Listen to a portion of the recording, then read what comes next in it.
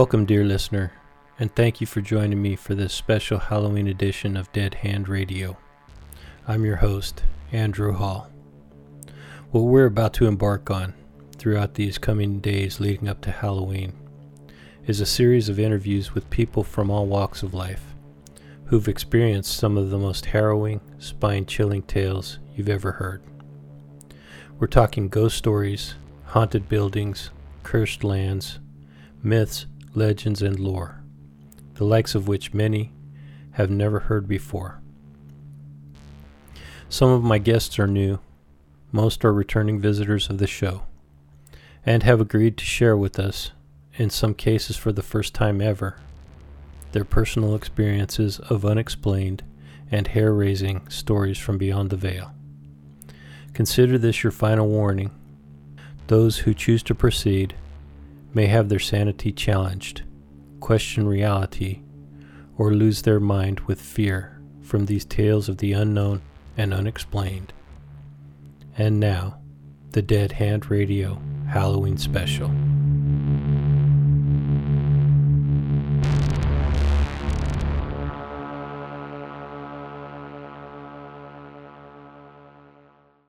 This is Andy Estery, horror podcaster, musician extraordinaire, and you're listening to Dead Hand Radio.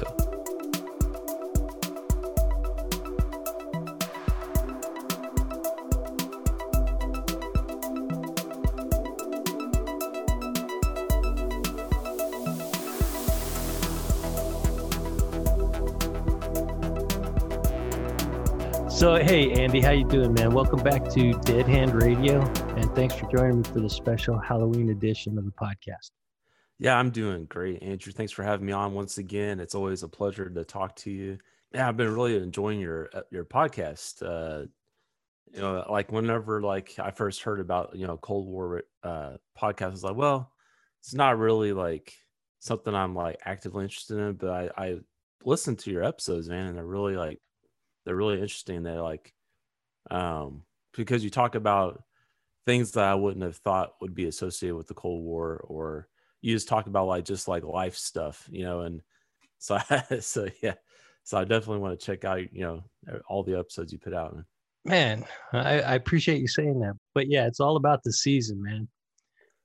And I wanted to give previous guests who've shown their support and encouragement to me opportunities to come back on, share some stories about ghost stories, hauntings, weird paranormal occurrences, and or myths, legends, and lore. Yeah, definitely. So I have I have like a couple of local legends, and I also have a personal story too that I can share as well. Right on. So before we get into that, I've seen that you've been doing more of your intro recordings. Do you want to talk a little bit about that, what you've been up to, and just give a plug for your services, and then we'll get into the spooky stuff. Oh yeah, thanks. I appreciate that. Yeah, so one of the things that I do is I like to. I'm a musician. I've been a musician for over 20 years, and so but one of the things that I've recently got involved with was creating intros for podcasts, and it's something I really enjoy because it's kind of like it's different than being in a band, because when you're in a band, you have to play live. You have to kind of go through all of that, loading up all the gear and dealing with promoters and stuff like that. It's just not to me, like I just kind of got tired of all that. So doing this, like making podcast intros for other people, I can, I'm constantly creating something new, so that kind of like feeds that creative pull that I have. And like when you're in a band, you're like playing the same music over and over again, and that got kind of old to me. So I really like the process of creating music and composing music, and figuring out what sounds work well together. And so if I can do that for other people and help them, make their podcast sound great, then I am really happy to do that. So yeah, I've done that for a few shows, especially on the SIB network. I've done it for Dave, several times, and he's been a great supporter. I've done it for Jamie Ray with his new show, Complete Disarray. And I've also did the intro for the Back in Time podcast. So really proud of that work that I've done so far. Yeah. And all of those intros are, I just think they're incredible, man. They really add a new level of professionalism. Kind of puts a little finishing touch on a podcast when you have a professional intro like that done. I haven't had a chance to get mine done yet, but that's on the to-do list, hopefully before the end of the year. But you have also started to get back into the podcast game with your own podcast with you and Dave, Phantom Dark Dave, right? Yeah. We just recently launched a new podcast, me and Dave, and it's called the World of Horror Podcast. And some people may know that I used to do a podcast called Black Cat Shadow a few years ago, or I ended it about a year ago, but I did it for a few years. So that one was it was basically like a horror movie podcast, but I tried to tie in urban legends and folklore and stuff, and to see how they inspired some of our favorite horror movies. And that was fun, but it was a very structured, research heavy show, and it just kind of became a little much for me, at the time.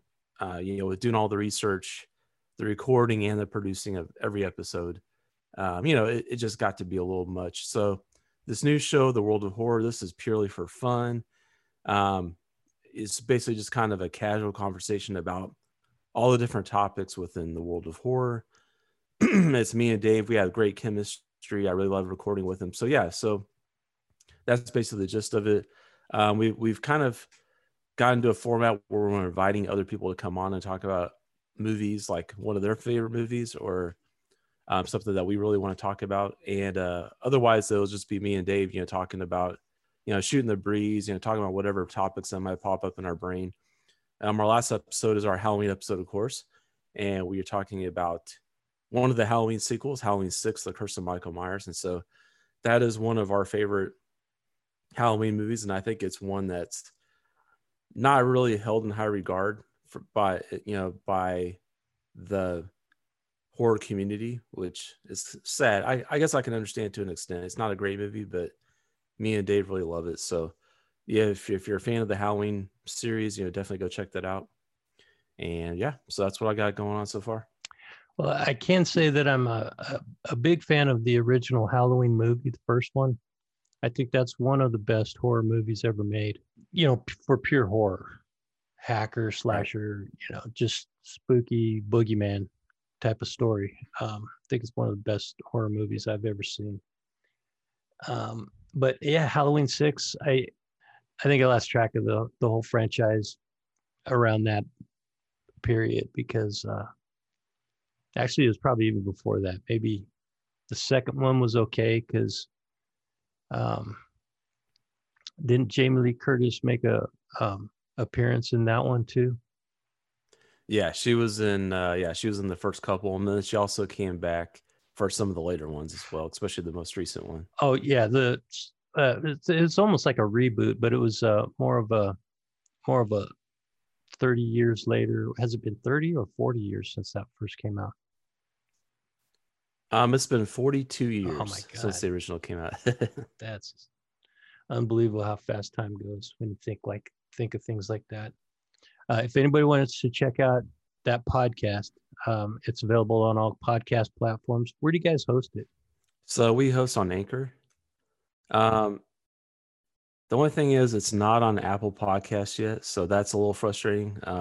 So still kind of wait for that, but it's on Google Podcasts, it's on Spotify, it's on it's on a few other ones like that. So we definitely find it on Spotify and Google Podcasts. So I guess that would be kind of the main ones to look at if you're looking to listen to it.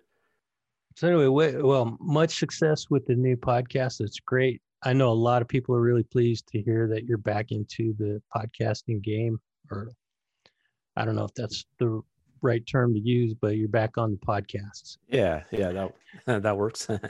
Yeah. Um, so let's get into some of the stories that you have planned for us today. I hope you got something that's going to curl people's hairs and or curl people's toes, blow people's hairs back. What you got, man? All right. What you got? So, most people think of, I live in the Midwest. I live in I live in close to the state line between Missouri and Kansas. And I think that most people, when they think of like Kansas, they think of like plains, kind of farmland, not much going on. And for the most part, they're right. But there are some creepy things going on. One of the things I think that this area is most well known for, as far as like urban legends and things like that, is Stull, Kansas. That's Stull spelled Stull, and it's just like a little town. It's not even really. It's like you drive through it and you blink and you'll miss it. It's kind of one of those places. But there's a cemetery there, and it is reputedly known to be one of the 7 gates of hell. And so much so that supposedly that the Pope, if he's flying over the United States, he will fly around Stull, Kansas. He will not fly over it. I don't know how true that is, but Hey, it's a good legend, man, or myth, whatever you want to call it. It's a good one. yeah. And actually, so the town of Stull, they have actually fenced off the cemetery now, and they do not let anybody actually. They don't really let any visitors come and visit the cemetery just because of all the vandalism and stuff, which is a shame.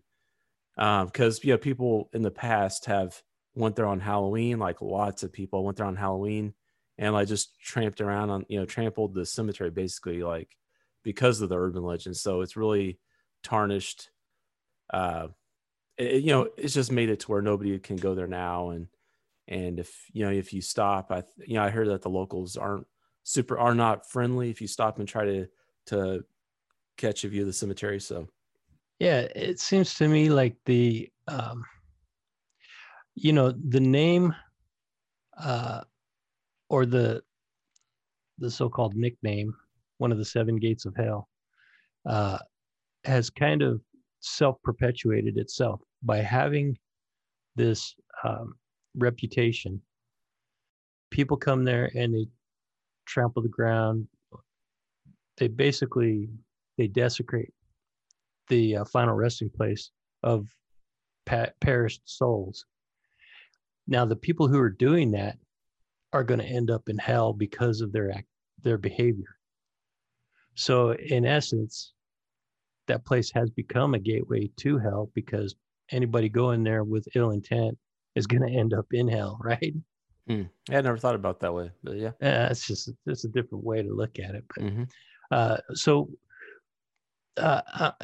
I'm sure there's a reason why it had that nickname or that reputation before people started showing up. What was that? Yeah, so there's always been rumors about the cemetery, but in November of 1974, in an issue of the University Daily Kansan, which is a student newspaper at the University of Kansas, there was an article that was written which claimed that the devil appeared and Stull twice a year, once on Halloween and once on the spring equinox. So after people read the article, people just started saying that because of the appearance of the devil, that it was one of the 7 gateways to hell. And so, and and there's ruins of an old church on the grounds of the cemetery too.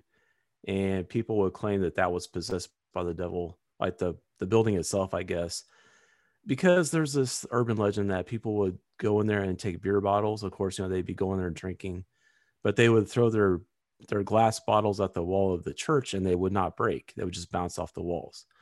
Now, I don't know how true that is, but that's one of the urban legends that are associated with the church. There's another urban legend that the mayor of Stull was killed back in the 1850s, but in reality, Stull was never actually organized as a town, so they never had a mayor. And the whole urban legend about the Pope flying over the Stull, that comes from there was a story about whenever the Pope flew to Colorado in the 90s, he redirected the flight path of his private plane to avoid flying over Stoll. So, but there's no evidence that actually happened. Because of that article, that's basically what kind of like stoked the flames of the urban legend. And, then you get all these people going to the cemetery, especially on Halloween. And, they would claim that all these weird stuff would happen to them, even so much to say that they would have memory lapses when they went there and they couldn't remember what happened. Well, so you said that when the story first broke, it was in the 70s, like 78 or 9. Yeah, 1974. Yeah. Yeah. Okay. And the story claimed that the devil appeared on Halloween and again on the spring equinox.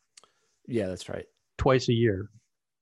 That's pretty interesting because Halloween is originated as a celebration known as Samhain. I think it started out in Scotland with the Celtic, whatever you call those people. As those the Druids. The Druids, okay. So, yeah. And what they were celebrating was the halfway point, the midway point between the fall equinox and the winter solstice. That's what October 31st falls on. So that's the halfway point between the fall equinox and the winter solstice. And at that point, are you familiar with the story, the Samhain legend? I've done some reading on just the rituals around Halloween and what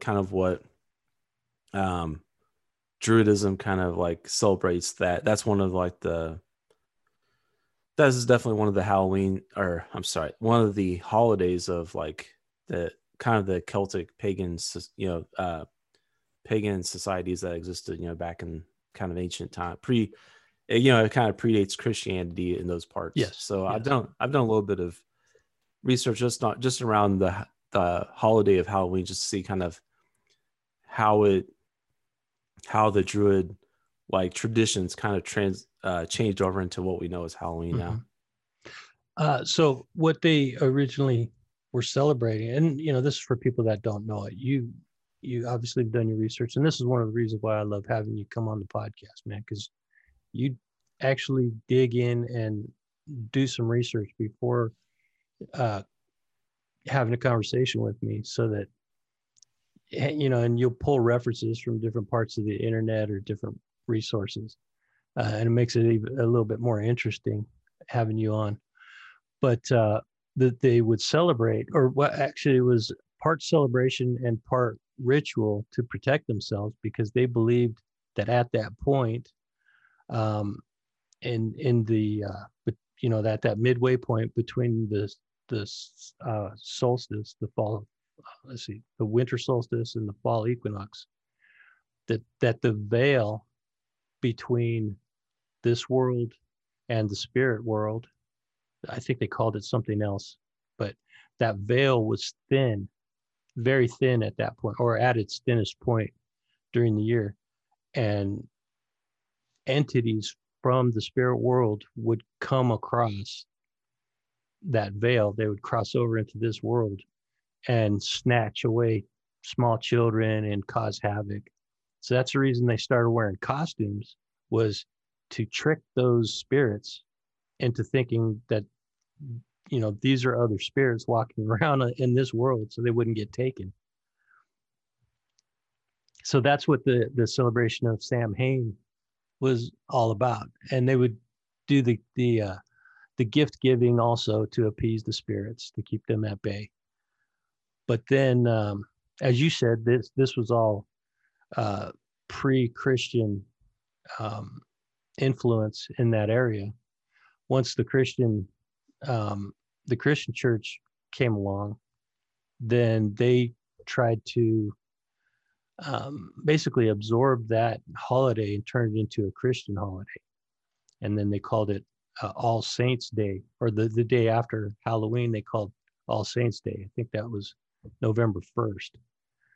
And then they changed Halloween into, or actually Samhain, they changed it to Hallows Eve or All Hallows Eve. And then it just evolved from there and became Halloween. So that's the history of Samhain. But anyway, the reason I said that was because your story about that town, what's the name of the town? It's called Stoll. Stoll. Yeah. They said that they've seen the devil on that Halloween, which is the halfway point between, it's the celebration of Samhain, which is when the veil between the spirit world and this world are at its weakest point. Just a very interesting correlation. And there's like additional. I think the urban legend is kind of like mutated and grew from the original. So like there was like an addition of like, there was like a witch that had a baby with the devil, and the baby was a werewolf. Kind of stuff like that. And the witch was like they said that the townspeople still hung the witch on one of the trees in the cemetery, and then that tree was struck by lightning, and the tree is still there. I don't know. I haven't actually been to the cemetery, so but yeah, there's a lot of crazy legends surrounding it, and it has this reputation of being this crazy place, but I don't know really what's actually happened, and what we hear is mainly just like urban legend. Yeah, sometimes it's hard to parse those, to find out what is true, because it almost seems like the legend gives birth to some of the reality, which perpetuates the legend. Do you follow what I'm saying? Yeah. So it starts out as a legend, and then people do strange things to make the legend even more real, and then that evolves the legend. And over time, it's hard to distinguish what is real and what is legend. Yeah, definitely. I could definitely see that happening out here in the Midwest, because me and my friend, like I have this one friend that we like, we're like all into like ghosts and paranormal and all that kind of stuff. But out here in the Midwest, it's kind of like nobody wants to talk about it. And it's very, especially like in Missouri, Kansas, it's like anti-weird central, it's like nobody wants to talk about that kind of stuff. And so I could see some people wanting to make, like, if people are actually want there to be something weird around here, I could see like that kind of feeding into their need for attention, or they're wanting to create some kind of weirdness here in this area. But yeah, so I could definitely see some people kind of creating new things to kind of drum up more interest in the things that they want to be in the urban legends that they want to be real for this area. Yeah, I think that's a big part of it, and I totally agree with that. I think there's also an element of people have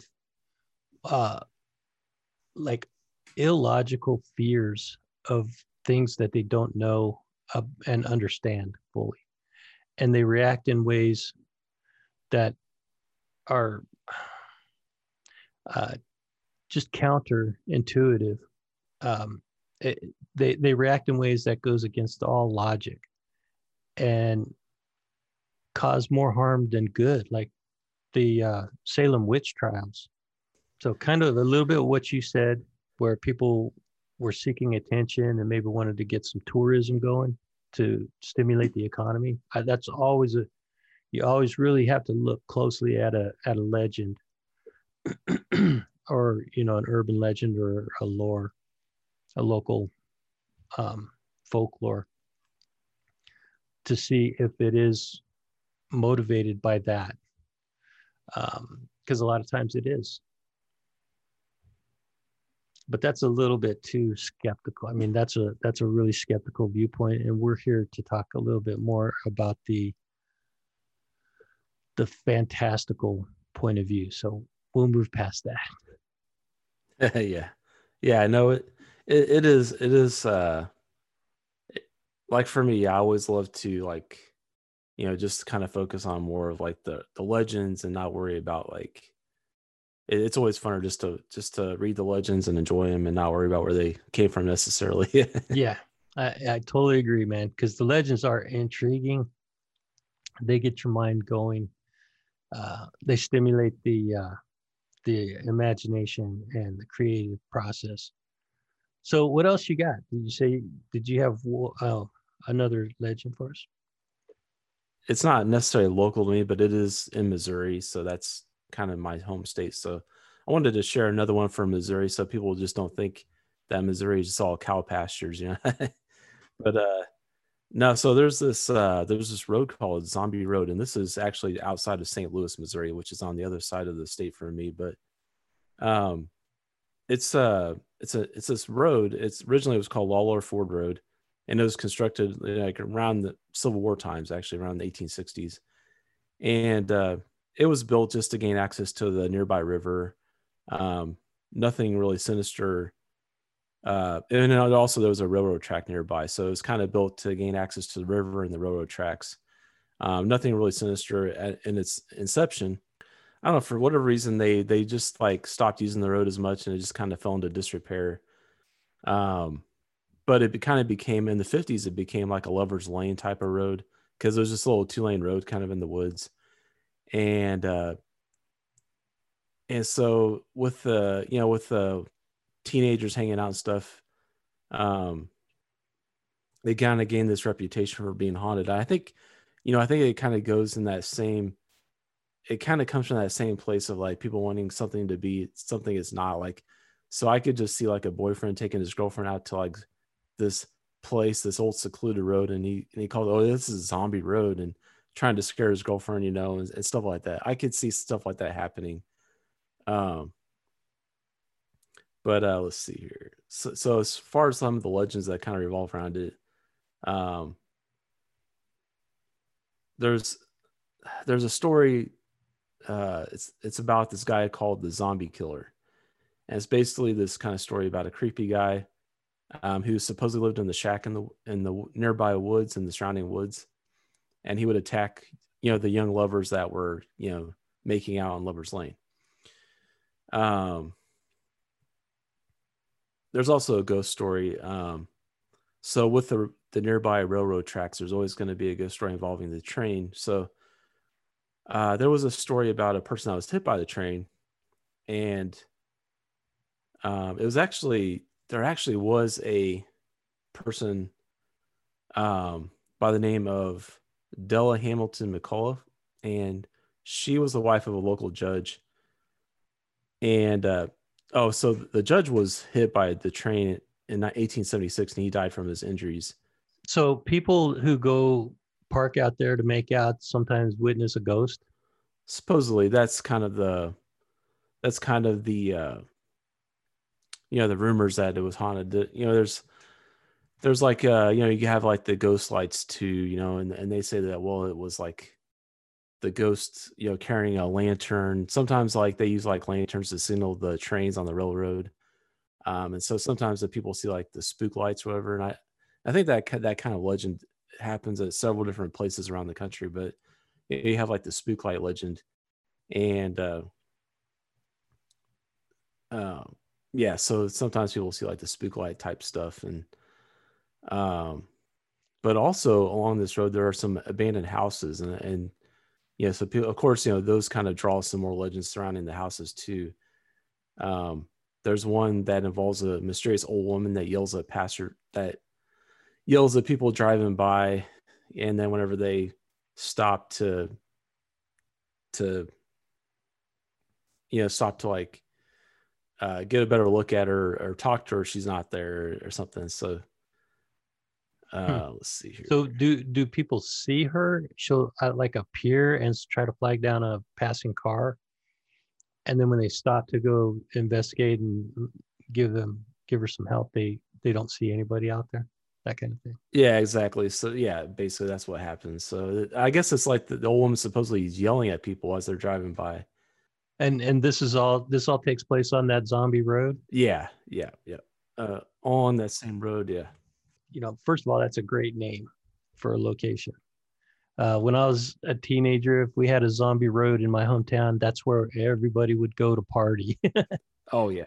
uh, we actually did have a, I grew up in Northern California, Sacramento, Vacaville, San Francisco. In between there is where I ran.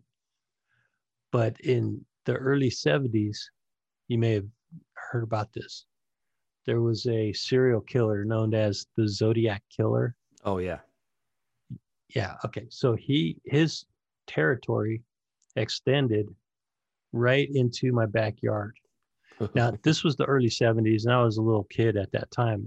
But as I got older and started becoming more aware of the bigger world, I learned about the Zodiac Killer. He had never been caught. They never found out who he was definitively.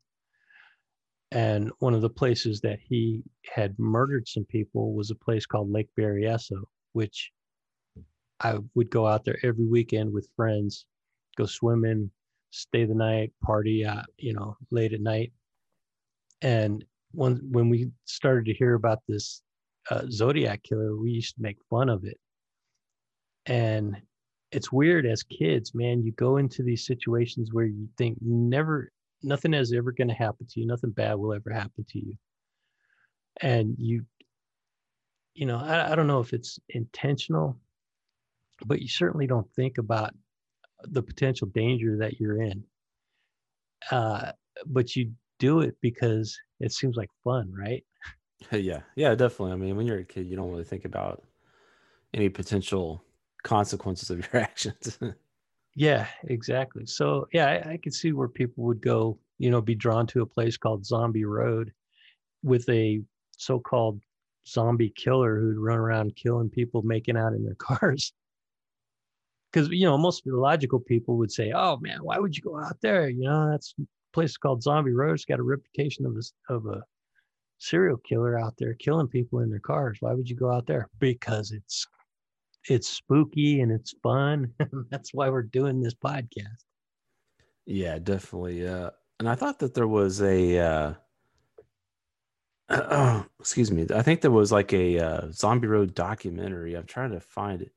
So here we go. So it's called Children of the Grave. Is the name of the documentary, and I have not seen it, but I definitely want to track it down now because now this has got my interest peaked. But yeah, maybe it's on YouTube or something like that. But yeah, Children of the Grave. I definitely want to check that out. It's a doc because I remember seeing it on the Sci-Fi Channel back in probably like the year 2000, and I just saw like a part of it, and I wasn't interested at the time, so I clicked to another channel. But now that we're talking about this, like man, I forgot about that. I forgot about the documentary, so that would probably be interesting to see that and kind of see what because I'm sure they probably dug deeper into the legend and the origins, just stuff like that.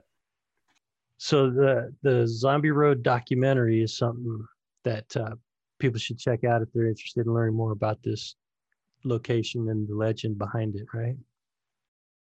Yeah, from what I remember, I haven't seen the documentary, but it sounds like it's the only documentary made about Zombie Road anyway. So, so it may be the only piece of like media that they have available to you, maybe for that urban legend. Right on. Well, we still got plenty of time. Did you have any more stories that you wanted to share? Yeah, so I actually have a personal story that I that I would love to share. Oh, those are the best, man. All right, so this happened at a place that I used to live in. This is back when I just lived by myself. Well, me and my cat, anyway. But and it was a townhouse. It was a newer townhouse. It wasn't like old construction or anything like that. It wasn't like a historical home. It was, a townhouse built in the late 90s. So it was fairly new at the time. And so it was like one night, I went to sleep, and now one of the things that I want to say is I didn't let my cat in my bedroom while I slept because he would just like kind of like mess with me all night and not let me get any sleep. So I would shut the door so he couldn't come in.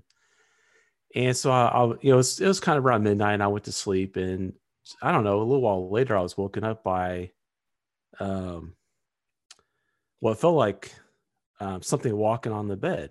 Like, and I at first my first thought was it was my cat, because it kind of felt like that kind of pressure on the mattress, something kind of walking on the bed. And so I opened my eyes and I looked down, and what I saw was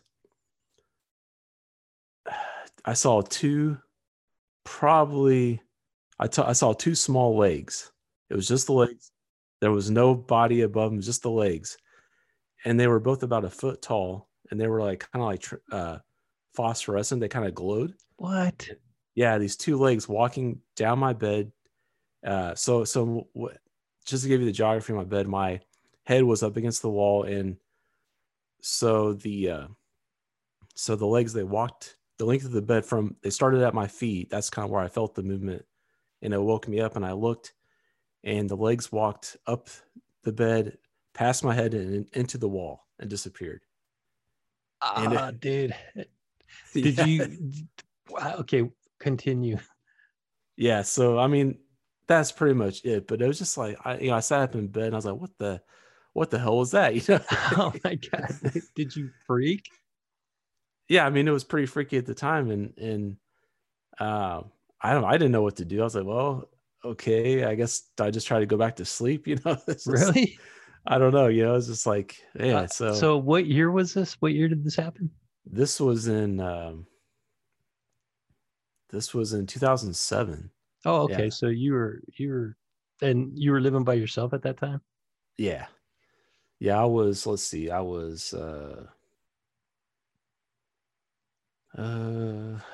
do some quick math here. I was probably like, so I was born in '78. So let's see here. So you're about 30. Yeah, I was about You said 30. Yeah, 2007, you're 29, 30, somewhere in there. yeah. Okay. So Uh, yeah, dude. I don't know if I would have been able to stay in the house after that. yeah, I know. I don't know. Like, Do you think it was a dream, or did you actually see it with your eyes? I mean, so the sequence was I felt it. I felt the movement on my mattress, and I woke up. I'm a pretty light sleeper, so any little noise or movement is going to wake me up. But so I felt the movement on my bed, and it was just like if it felt like a small animal was walking on the bed. That's why I thought it was my cat at first. And then when I opened my eyes and when I woke up and I looked, that's when I saw the legs walking along the bed. So With no body. with nobody, it was just the legs, legs and nothing above. Wow. Wow. um, Wow. And yeah. they were So kind of fluorescent or glowing. yeah, yeah, and I don't know if I'm just like I don't know. I don't remember exactly what they look like, if they were just like bare legs or if they, but it was like happened like 2 seconds. It was over, so it was like really fast. Um, but Eh, it just made me really like think more because yeah, up to this point I was interested in ghosts and like watch like Ghost Hunters, those types of TV shows, but I had never really. I don't know. When I was a kid, I had some more experiences in a different house, but up until this point, it didn't really seem real to me until this time, until this moment. And then I was like, wow, like there's something more to this world than what we can see and touch with our. And I'm not saying it was like a ghost. I'm not saying it was like my dead, relative trying to give me a message from beyond the grave or anything like that. yeah, but what could it have been, man? Yeah, I mean, it was something that it was almost like a dwarf or something because the legs were really short. They're only about a foot tall, and but if you think about it scientifically, it was something that had mass because whenever it was walking on the bed, I could feel it walking on the mattress. Wow. But then it walked into the wall. So how do you explain that? Well, it was So an that's kind of apparition, no doubt. I mean, yeah, you can't really. I mean, I guess you could. There's people that are super skeptical that will come up with the explanations that some people come up with for things like this are even more bizarre than just saying it was a spirit, or a ghost or whatever. Yeah, and I've even like, I've thought about, well, was it just like isn't, I think the term's hypnagogic. It's like a hallucination, like when you're kind of like half in and half out of sleep. That's true. Yeah, there are. I could buy that, but the thing is, I was woken up by the movement on the mattress. That's, to me, that's what makes me feel like it was something more than a hallucination. Like I didn't just like wake up and see legs. I was woken up by movement on the bed, and then I saw the legs. I saw what was causing the movement. So I don't know, that just kind of leads me to believe it was something, but it's weird because I didn't have anything before or really anything after that. Okay, so here's a couple of questions for the skeptics. Okay, quote unquote. And I'm not a skeptic, but I'm just kind of playing devil's advocate here. First of all, what were you on the first floor or the second floor? I was on the second floor. So it was a wooden floor underneath you, right? That's what I would assume. Yeah. Was there a road near your window? No. Okay, so No, my townhouse actually backed up to some woods. Oh, okay. So my thought was, a passing truck shook the house a little bit to wake you up, and then you saw lights shining through the window that looked maybe like an apparition. That would have been my first like skeptical conclusion. I don't think that's what it was, but somebody might have that theory, and I'm sure there's ways to prove it. But you no longer live in that location, right? No, I don't. But that's the thing. Like, I know what like headlights like, and I had like I had vertical blinds on the window. So if there was headlights, you would think that they would cause like the vertical lines and not like, I mean, not vertical. I'm sorry, not vertical blind. I had horizontal blinds on my window. So you think that if like a light was shining through the window, it would cause horizontal lines and not the vertical lines. That might look like legs. But yeah. So, but then like for me, like I almost don't think it just because it seems like it had some kind of mass because I could feel it moving on the mattress. It just makes me believe it was like something with like it was something more than a spirit, but I don't know. But then that kind of leads me down the path of like, you hear stories of like people seeing gnomes or dwarves and stuff like that. So I'm no expert in this area, but I've talked to several people that have psychic abilities, and they actually do ghost hunting. So what could have happened is a spirit manifested itself with a psychokinetic, I think it's called psychokinesis, where they can actually move objects. It's also known as a poltergeist. So, if it was anything, it was probably something like that, where it was trying to it shook the bed to get your attention, and then it manifested itself to reveal itself to you, to let you know that it was there. Was it threatening? Did you feel threatened by it? No, actually, what I felt was like it was almost like it was surprised. Like I was almost like I surprised it because I remember like it was walking at a certain pace, and then whenever I opened my eyes and looked at it, it's like it surprised it, and it started like running into, and then it ran into the wall.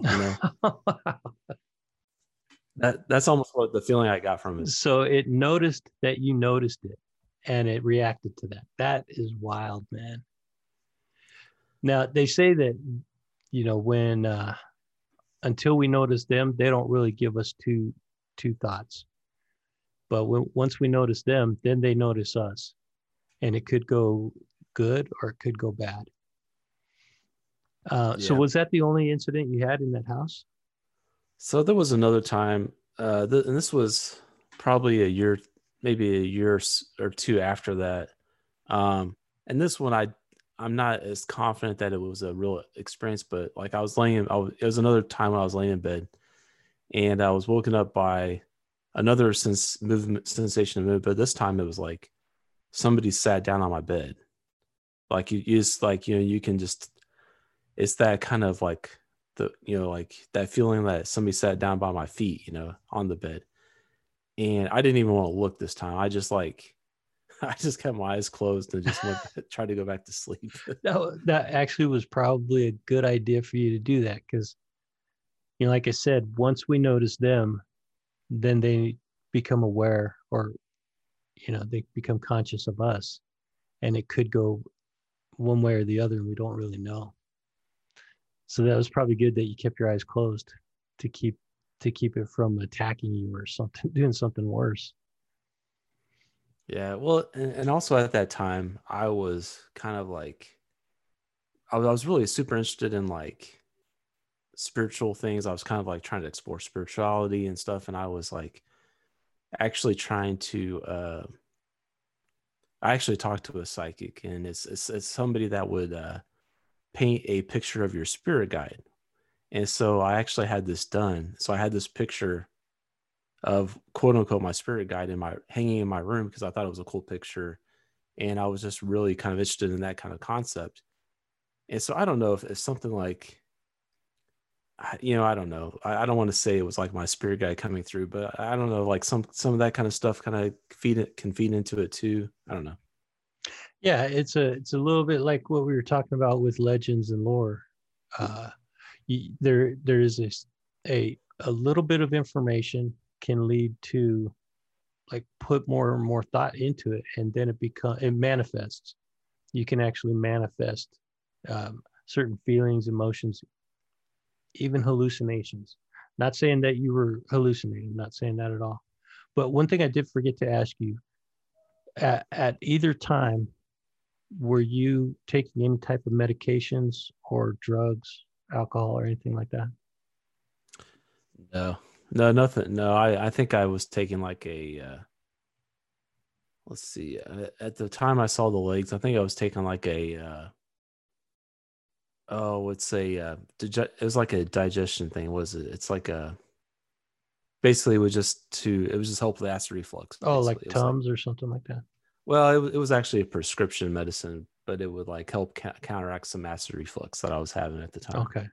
But yeah, Yeah. that was it. So I mean, did it say on the bottle that this can cause hallucinations? I don't really think no, that stuff causes hallucinations. no, not at all. But Wild. no, I mean, and then like I said, when I was a kid, I had some weird experiences in this house that we lived in. Well, it was just for me, it was just one experience, and I was probably like 5. So I don't know how much I can actually kind of like how much stock I can put into this memory, um, but even my dad said like some weird stuff would happen, like they, somebody would touch them, or my parents or something, and I don't know, stuff like that. And but one time, I remember that it was like I was asleep, and this is another. These things always seem to revolve around me sleeping, so I don't know, maybe that's something. But somebody actually like I was asleep and I was like 5 years old, and somebody like spanked me like, and I woke up and I started crying, and my dad came. He's like, "What's wrong?" I was like, "You spanked me," and he's like, "No, I didn't. I was asleep." And so, because whenever it happened and I woke up, there was nobody in my room. I remember that much. And so, uh, but I remember in that house, I remember that I did. My parents had a Ouija board, and I think they had a store with some other board games. And so I remember like when I was a kid, I like had that. I was like curious about the Ouija board, and I was kind of like, and I didn't even know what it was. I was just kind of like digging through I had stuck my hand in the box and was kind of digging through them, and I poked my finger on the little planchette thing that has those things always have like a little pin on them. And I guess that's kind of what they use to point to whatever letter is supposed to be signifying. Well, I remember I poked my finger on that pin. So I don't know if that, I mean, I don't know if that really had anything to do with it, but I've heard a lot of bad things about Ouija boards, man. Some people think that they're, completely safe to use. Other people are adamantly against using them because it could open up doors that will never be closed. Some of the people that I've talked to is that you don't mess with Ouija boards, you don't mess with seances unless you're a trained psychic medium and you've had years of experience in those things. And even then, there's a bunch of things you have to do to protect yourself before you even start doing that kind of stuff. Yeah, I mean, later on, like in my 20s, I know me and my friends, we messed around with Ouija boards sometimes. Oh, we can't talk anymore, dude. No, you're cursed. I can't. Just kidding. But we never really had anything happen, anything crazy. Yeah. Did the planchette move? Yeah, it did. But I don't know. Like, were you moving it? I wasn't. I don't know if any of my roommates were or not. Would they swear that they didn't? Yeah, nobody said that they were moving it. So okay. I don't. So it could have been something. Would it answer your questions? Yeah, I mean, we got into this whole like dialogue with whatever it was, and it was talking about how it was this girl that used to live in the house, and I forget, it gave us a name, but I can't remember what the name was now. Stuff like that. So yeah. See, when you play with things like that, man, you really in treacherous waters. You're probably just lucky that something worse didn't come through. Because I don't know if you believe in that kind of stuff, but I think there is something to it. What do you think? I don't know. I mean, I have very little experience with those, and of course I was brought up in a Christian home, but now I'm kind of like trying to figure out things for myself. So I don't really know what to believe. I don't know if there's, I don't know. I don't want to call everything a devil or a demon or whatever. So I don't know. I try to be a little bit more open-minded with things. Now we're getting kind of short on time, but I do want to like explore your experiences and like flesh out a few more details of your story before we close it out. Now, the couple things that you've experienced throughout your life, intermittently at different times in your life, have led you down a path and sparked an interest in the paranormal. Would you say that's true? Oh yeah, for sure. And where has that led you to? So back in like 2009, 2008, I was part of a ghost hunting, a local ghost hunting team. I joined a local ghost hunting team and I was only a part of it for about 6 months, and then I left because, there was just drama within the group. And anyway, but during that time, I mean, we went to several places. So you were with the group for about 6 months and then decided to go your own way? Yeah. So, and during that time that I was with the ghost hunting group, I didn't really experience anything while we were on ghost hunting investigations. But and I was kind of like, and I kind of rolled my eyes sometimes at some of the things that they said was a ghost. And I was like, I don't think so. Because it seemed like every little noise would be something supernatural. And I just didn't really agree with it.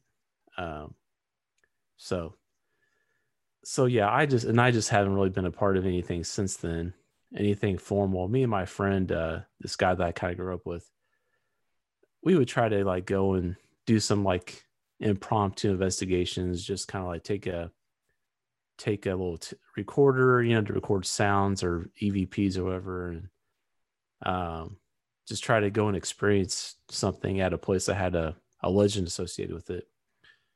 We just did that a couple of times, not too many, because there's not a lot of places you can go without permission. There's not a lot of like just public places you can go and try to do an investigation. So it was hard for us to even find places to go. But I think I'm pretty satisfied with just kind of watching documentaries and listening to podcasts on the topic and just having conversations about it. I think that's kind of fills my need for that now. Have you ever seen Uh, the Dead Files? yeah, actually, that's what I was just gonna say. Okay. That it's not. That's on. Where's that? Where does that take place? Oh, they go all over the place. Oh, okay. I think it airs on the Science Channel or the Travel Channel. Oh yeah, probably travel. They're big on that stuff right now. Yeah, that's the one with the girl Amy. She's a psychic medium, and Steve DeShavi. He's a former New York homicide detective. Yeah, I do like that show. I've watched that one quite a bit too. Yeah, me too. That one actually is one of the reasons why I became more of a believer in this than a skeptic in this whole time. So that show that show and a book that I read really helped me to become more of an open-minded about this topic. Yeah, I've actually kind of been trying to come at this kind of stuff from more of a scientific angle. So there's been some podcasts I've listened to that kind of talk about it from more of a scientific viewpoint. I don't know if you're familiar with Micah Hanks at all. I've heard the name. Yeah, he's got a podcast called the. It used to be called the Gralian Report, but I think I think it's just called the Micah Hanks Show now. Let's see here. Yeah, it's called the Micah Hanks Program, and he talks more about like UFOs and cryptozoology and stuff like that. He doesn't talk a lot about ghosts and hauntings as much, but I think my interests have kind of turned more towards those like cryptozoology and UFOs now, um, as a as opposed to the paranormal stuff. So, Well, but there's a place in Utah, and you may have heard of it, um, called Skinwalker Ranch. oh yeah, And supposedly that location experiences all of the above.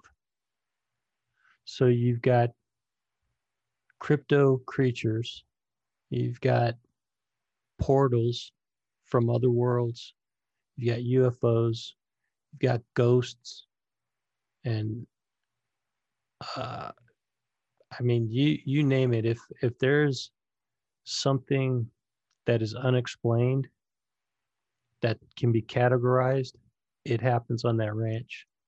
It's an incredible place, and the book, I think it's called Hunt for the Skinwalker, is one of the reasons, and it was written by George Knapp and Colm Kelleher. And I think Colm Kelleher was one of the scientists that was involved in the early investigations back in the 90s. And they wrote this book together, and I read that book, and that kind of blew the doors open for me as far as the whole topic of ghosts, UFOs, cryptozoology.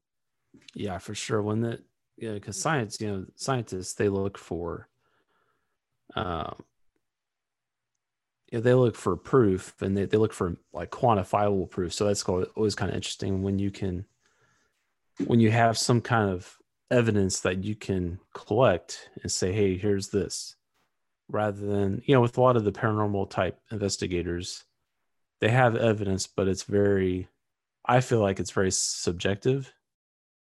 Whereas like scientists, they're going to go out and measure things and kind of actually get some kind of measurements and some kind of measurable data. So I think I can appreciate that a little bit more. I don't know. That's exactly what I felt, because scientists they're constantly trying to disprove their theories. So they come up with a theory, and then they set out to disprove their theory. They're not trying to prove their theory. They're trying to disprove it. So they go down the list of, what could possibly contribute as evidence to support this hypothesis. And they disprove, or they try to disprove every possible scenario that they can. And when they've gotten down to the end of the list and they are unable to disprove everything, then that gets sent out into the scientific community for other scientists to do their, I think it's called empirical studies, where they verify all the findings, validate the findings, and then it gets published and becomes part of the scientific doctrine. But that doesn't even, that doesn't end there. There are going to be scientists that come along later on and look at some of the science and say, oh, you know what? Maybe we could try this experiment and see if it works. And if that experiment doesn't work, then it opens up questions. So they're constantly trying to disprove their own theories, which makes it a little more credible, because when you're trying to prove a theory, you're looking at all the evidence to support your theory and picking and choosing what supports your theory and then disregarding anything that doesn't support your theory. That's the difference between science and not science, I guess. So what we do on this podcast is not science, because I speculate a lot. Yeah. And so if anybody takes my word for gospel, you're going down the wrong path, man. I'm here to entertain, educate, and get the juices flowing so you can go out and do your own investigations. Yeah. So, I think your earlier question is kind of, where does this bring me, in my view of the paranormal? And I think I'm open-minded to believing in there's things outside of like our normal material reality. I feel like there is, I don't know what I know that there is something else here, with us. I just don't know what it is, and I don't necessarily want to put labels on it. But it's definitely fascinating. I love reading and listening about it, watching documentaries and stuff like that. So yeah, totally. Because it seems like the more questions that we have unanswered, the more interesting this world is. And I've recently become more interested in like the field of like quantum physics too, because I feel like that kind of stuff can kind of tie in with some of this paranormal stuff as well. Totally. I had a conversation. In fact, the episode that I'm about to release tomorrow had a conversation with a guy about quantum computing and consciousness, and it's fascinating. So yeah, I mean, if you're interested in quantum computing, quantum physics, that'll be an episode you'll probably really enjoy. Awesome. Yeah, that's definitely something that's definitely caught my interest here lately, since I've been studying like computer science and information technology with my going back to school. Like, yeah, quantum computers have definitely come up as a topic of interest for me. So I'll definitely be checking that out. Right on. So how can people get in touch with you, follow along with what you're doing, or reach out and get themselves an intro for their podcast? Oh, thanks. Yeah. So you can follow me on social media. I'm on Twitter. My Twitter handle's at Platcat Podcast. And then also I'm on Instagram. It's at Andy Ussery. It's at ANDYUSSERY. And, usually you can, if you're interested in getting an intro for the podcast, you can message me on Twitter, or you can send me an email at my email address is usseryand, it's USSERYAND at gmail.com. And yeah, send me a message there, and we can talk about it more and figure out, what you want. And yeah, look forward to it. If anybody wanted to hear some of your music, some of your band music outside of the podcast intro, how would they listen to that? Yeah, so if people want to check out the name of me and Randy's band it's called Me and My Shadow, and the place where you can find all of our music, it's meandmyshadow.bandcamp.com. Right on. And all of our albums are on there. You can check them all out. We have 3 albums on there. All right, with that, I'm gonna let you go, Andy, and I really appreciate you coming on Dead Hand Radio again. I look forward to having you back on in the future at some point. Yeah, Andrew, thanks for having me. It's always a blast to come on and talk about all these deep topics with you. I always have a blast. Right on.